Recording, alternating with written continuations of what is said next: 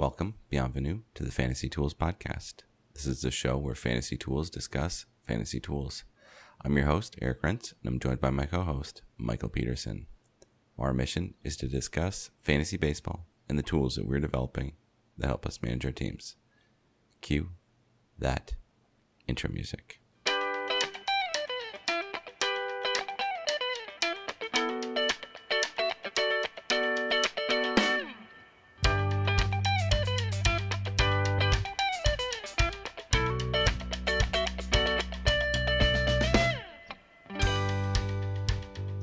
Michael, Season 2 of His Dark Materials, aka HDM, Episode 2. Question number 1. Did you expect him to have the knife at the end of the episode? Yeah, obviously, every single episode, either a knife or Andrew Scott. Like, come on. How much longer can you make me wait for these? There you go. So no knife. No daddy. All right, so the episode's called The Cave. Here's the BBC synopsis. Lyra crosses into Will's world, and they set off to find answers about dust. Will is shocked to discover he has grandparents, but quickly realizes he can't trust them. I guess that's true. I mean, that is what happened. Mm-hmm. It's kind of... I guess that's the major beats. Kind of. I mean, I guess the thought is that it's too much of a spoiler to say that Lyra has some successes. Yeah, like it only says she set off to find answers about dust, but I mean, she basically found answers about dust. The cave. You must remember the cave.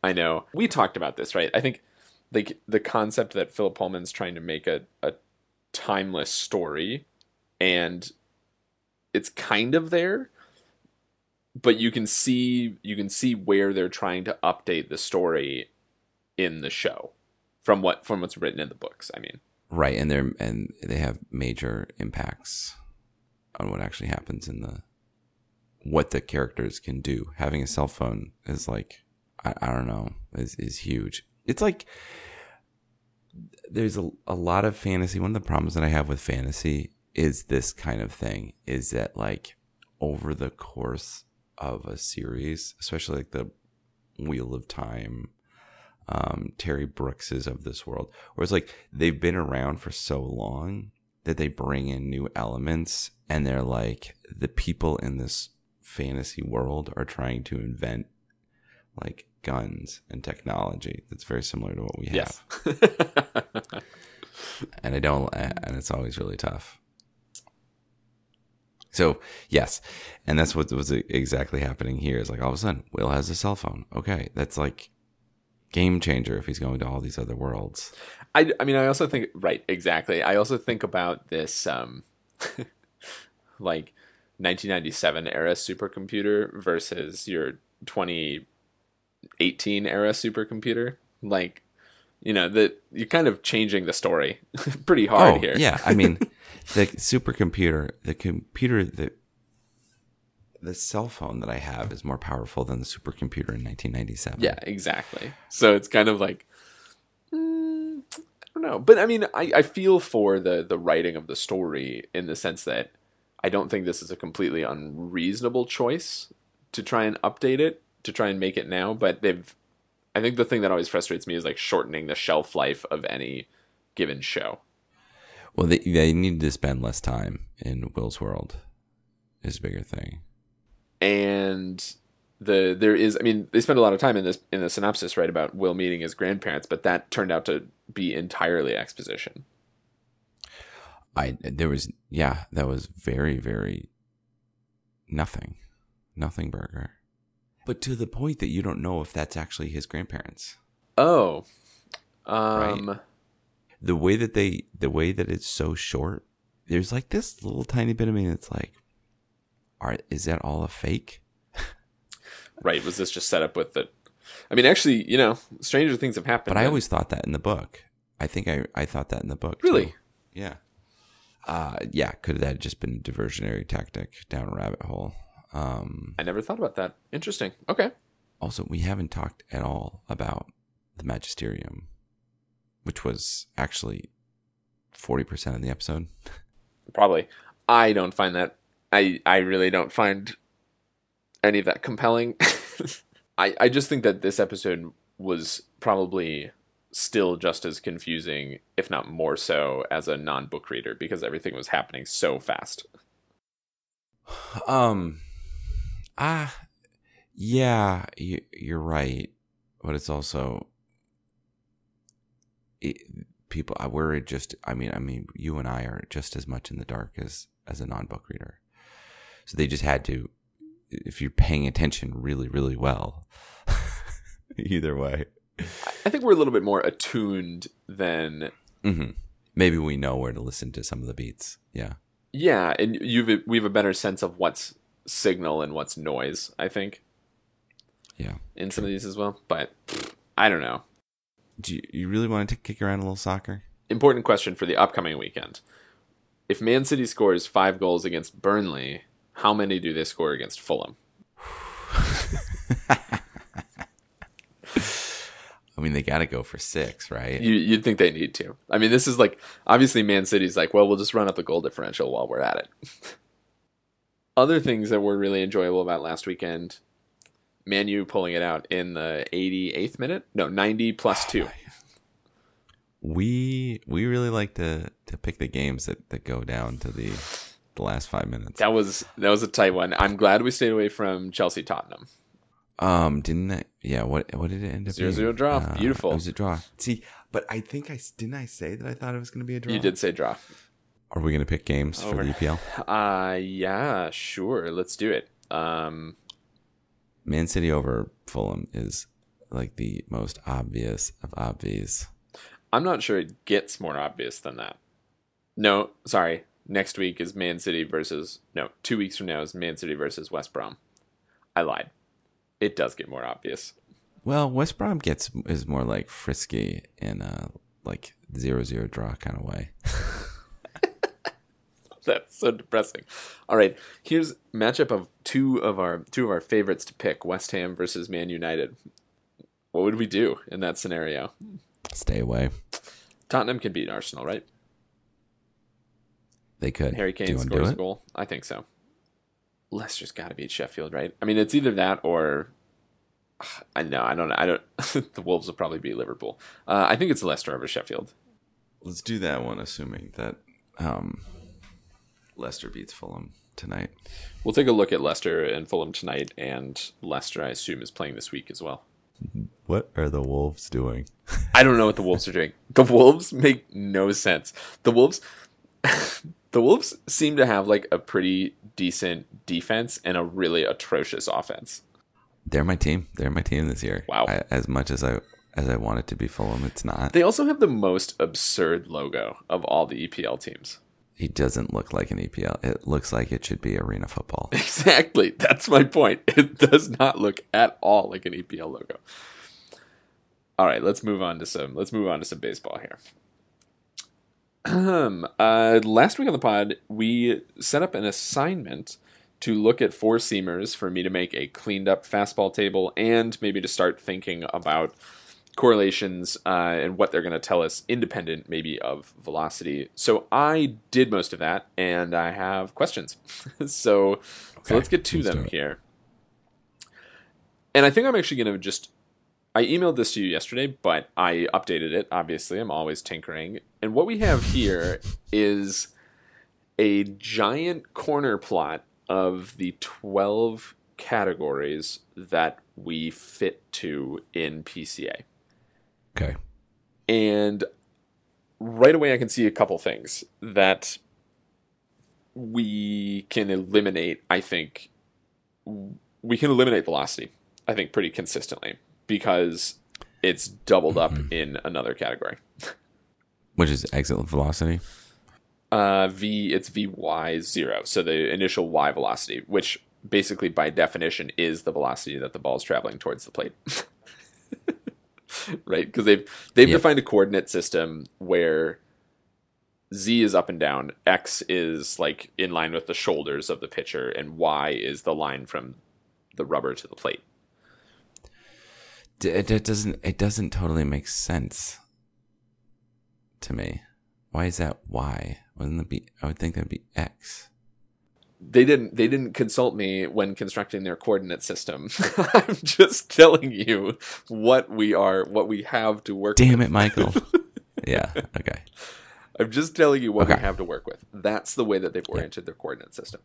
So agreed. We have the three. So no reason to talk about velocity. There's no reason to talk about velocity because it has an r. It has an r squared of 0.91 with vy0. It is vy0. So the question now is actually, is the initial y velocity interesting at all? Also, so I put these all together. What you're seeing today is a cleaned version for a couple reasons that I'll talk about in a minute. But what I did was I just did a linear regression to all of the for each of them, to all of the correlations. For the most part, no correlations, which I think is good. I actually think that we want to put in as little obviously correlated data as possible. Well, no, but that's the whole point of us being in PCA would be that it's not clearly correlated, not directly correlated. There's not outside of velocity and exit velocity. There's no clear, except for this. What is Z plate and? Yeah, so Z is the height that it crosses the plate, and then VZ is the initial Z velocity. So those also make sense that they're correlated. Because if you're doing it right, okay, that makes sense. Because if you're not going to be throwing a belt high, a curveball that crosses the plate belt high. Yeah, it's 77 miles per hour. You're throwing a fastball navel high that's as fast as you can throw it, right? Bingo. And so I'm actually tempted to remove. I'm actually tempted to remove X plate and Z plate from this because they show such strong correlations with the velocities in those two dimensions. But I don't know. I mean, maybe we need to decide on like an r squared threshold that we eliminate things. I mean, 0.9 is too high, but is 0.6 too high? Is 0.5 too high? Like, are we just biasing our information then? I'm not sure. I think we are. It's close, but it's not too close. And I think that what this is tracking, because what is it? 0.67 for the Z plate and the VZ, yeah. VZ velocity, yeah. They keep on getting distracted by 0. It's saying intent versus if it was intent, then it would be a correlation of like it would be like 0.9, right? But it's not. It's reality, so it's 0.6, 0.7 almost, right? Because that's the whole thing that we're trying to get is the pitches that get away from someone. Yeah, that's interesting. So like Zach Davies is not an elite pitcher because once in a while he leaves one of his two-seam fastballs up in the strike zone, and he gets walloped. So, all right, we'll come back to this in a second. In terms of data cleaning, because there now is a publicly available fastball catalog where I split out the fastball catalogs, but there are bonus cleaning things to do, and I don't know, a million points to you if you can tell me what these 4 pitchers have in common that I had to kick them out of the data set. Adam Cimber, Darren O'Day, Ryan Thompson, and Tyler Rogers. Okay. So sinker, not the submarine style pitchers. Sidearms, yeah. So they're all side. The 4 of them are sidearm pitchers, and man, do they stand out in release point if you include release point. So I kicked the 4 of them out. I also kicked out, for reasons that I have not yet figured out, Oliver Drake, who has a bizarre X release position. Is it very high? Very it's low? really, really large. Yeah. Oh, because it's like over his. It's like over his head. Is the way that he's throwing it. Yeah. He had a very strange he got kicked out too. So there is a limit to who we can deal with. And then how about this? 6 guys that got kicked out for a much more ignominious reason. Brian Holiday, John Ryan Murphy, Kevin Plawecki, Matt Davidson, Tyler Rogers, and sadly, Zach Greinke. Oh no. Why? Why? They pitch too slow.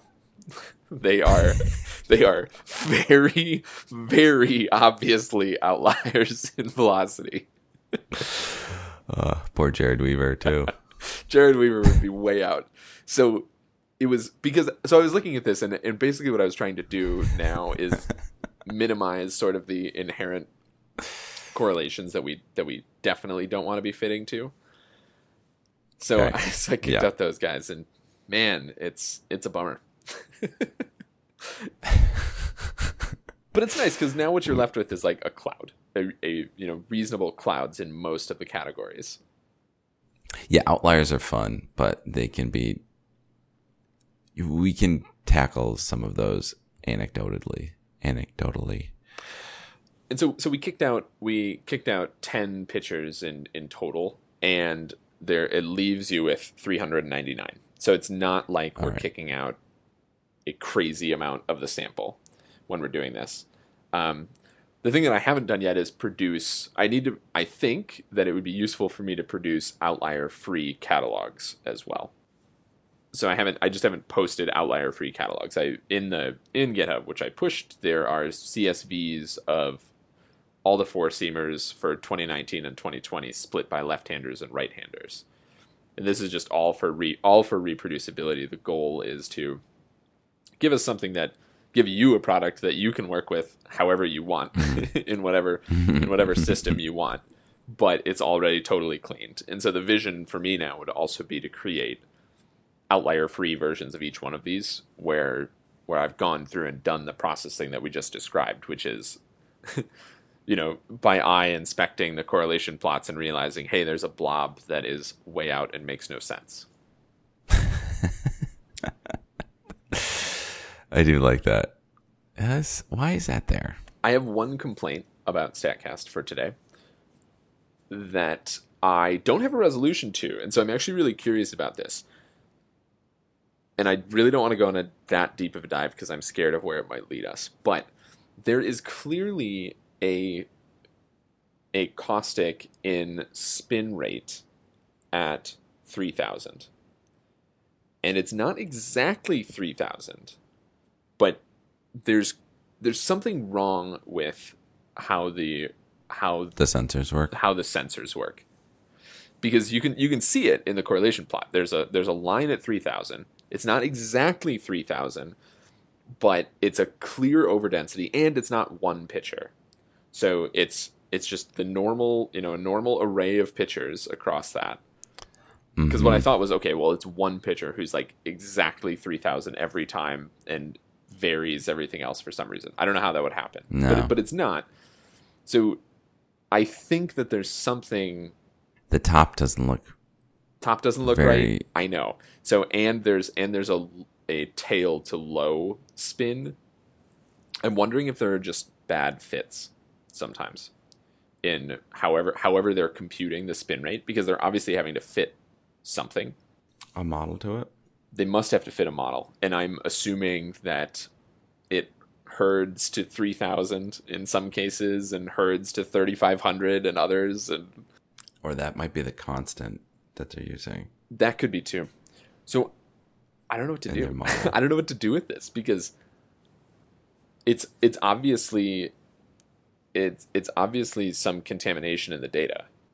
So the game plan now is to, well, once I produce these outlier-free catalogs, is, we can do whatever we want. I'm going to run PCA on it again and see if there's, with this super clean data catalog, if there's anything else we can do with it, if we can do better. Okay. And then I want to keep in mind, the question of what does it look like when a fastball misses, and that is encoding the outcomes. Oh, the outcomes are encoded, by the way, in the CSVs. I forgot to tell you. Nice. But the thing that I haven't done that I want to do this week is do the linear outcomes or the outcomes by total bases or by XFIP weightings of outcomes or something. Give that a try, see if if anything comes out. But as you know, it takes a lot longer to produce a clean, workable data set than you think. So it always does. It took me more time this week to clean this data set up than than I anticipated. Well, especially once you start looking, you start finding more stuff, right? Well, that was exactly it. Once you start, you start looking and you're just like, no, that needs to get removed. That needs to get changed. So it's kind of interesting, though. I mean, these outliers are really interesting. Like, I'm not sure what to do now. I feel kind of bad in the sense that, like, oh well, now we're not going to analyze Zach Greinke. Yeah, Zach Greinke. We're not going to analyze Darren O'Day. We're not going to analyze Tyler Rogers. But they just don't fit in this paradigm. So I think that's true. I think that's the whole point, is that they know what they do is special. Well, right. So I guess philosophically, it's a question of what are we going to learn? We're trying to learn some timeless truths here, and they're trying to buck the system for their own personal advantage. Right. I mean, we've already done the analysis on them. We've already done the analysis on them that they cannot be compared to other pitchers. Right? That is what makes them special. That actually is a really profound statement. We actually like that. I consider that to be a successful outcome from this discussion. Yep. You are different. I think that about brings us to the review session. Hector Neris. Hector Neris. Not the worst 2020 season. No. He actually had some pretty remarkable numbers that came up here. Okay, so this is his age 31 season, so we're going to be working with him for a little bit longer. Appears in 24 games, 21 innings, 21.2 innings pitched, excuse me. Don't want to short him that. He's got a 26.2 K percent, 12.6 walk percent. Don't love that. He got 5 saves this year.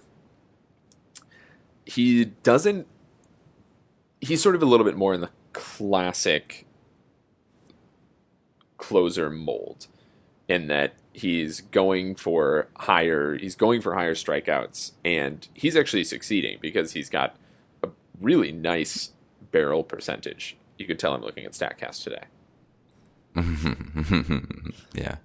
Wow. Only 6.3. That is pretty good. Only 4 barrels the entire season. I mean, that's what you want your closer to do. If your closer is geared towards strikeouts, which I think, we on this podcast advocate for strikeout closers. Right. Oh, absolutely. Yeah, his whiff percentage is... Yeah. He's in the 97th percentile on whiff percentage. This kind of bums me out that Hector Neris isn't more relevant for fantasy. You look at these stats and like, I wish Hector Neris was doing better. Right, but it comes right after his walk percentage. Well, you don't love his walk percentage. And No. And the thing about the walk percentage is that it's 4 points higher than it's been at any other point in his career. So we think there's a chance that this could go the other direction. Well, I don't know. I mean, I think an age 31 season for a closer is not when you expect any sort of fall off. So I don't know if he just takes longer to normalize, and he needed more time this year and just didn't get it. So right, for his career, he's like a low 3s walks per 9, which isn't good. I mean, that's not great for a closer. 1 out of every 3 outings he's walking somebody? No, you don't love that. Yeah. You don't like to see that. Especially if his... Yeah. And then his left on base percentage this year was... wow. It was not as good as his career. Ooh, is that just what last year? No. That's why 2018 is a bit of an outlier. His BABIP, the BABIP is 381. That's not going to be the same thing next year. No. So, I mean, in some ways, I think you have pointed out, like, this is his 2020 numbers, like, aren't actually as bad as they might look. His ERA of 4.57, and where the heck is his WHIP? 1.71. Yeah. I'll put it in the bet box right now. Both of them are going to be lower. I'm not going to take that. I think I totally agree they're both going to be lower. Okay. Yeah, I think that there is some upside here. You're coming off of a down year. I mean, but I don't know that he's going to be that much closer to the 2019 version, which was a 2.93 ERA and a 1.02 WHIP. Well, look at this. He's been bad every other year, so 2021 should be a good year. Every other theory. I do like the every other theory. I know you like a good every other slump. Yeah. Can he stop walking, guys? I think that's a key question. Also, can the Phillies put him in positions to get saves? Can the Phillies put him in position to get saves? Can he stop walking people? And can they play good defense behind him? Exactly. Like, I was thinking initially going into this, like, we might need to put Hector Neris on a good team campaign. So what team would be good for him? Rays, and then he loses all save potential. Well, yeah, exactly. You need a killer infield, right? Because he's trying to induce weak contact. He's trying to miss and then get weak contact.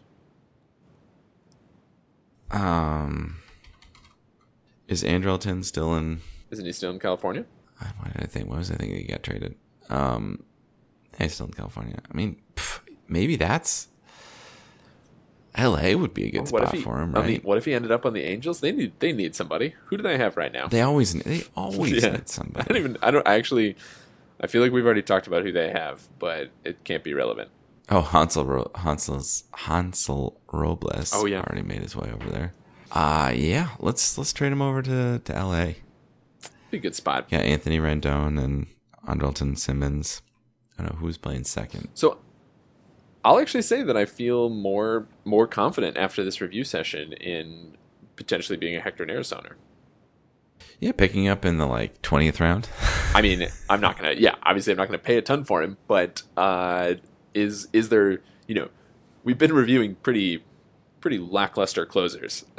So this is kind of a welcome change. Like, somebody with actual closer potential. A lot of people with warts, right? Yeah. A lot of people with warts lately. And I think that there's a good chance that Hector Neris is much more like his 2019 season, which is 2.93 ERA, 1.02 WHIP, 89 strikeouts in 67 innings, 28 saves. I think we're going to be a lot closer to that. Probably an ERA in the 3, right? 3s. And that would be quite nice. I would happily. I'll take a 3.25 ERA with that strikeout rate. Yeah, exactly. 3.25 ERA in your closer. Like, you don't love to see it, but it's not going to throw your fantasy week. All right, so what do we want to do for okay. WHIP next year.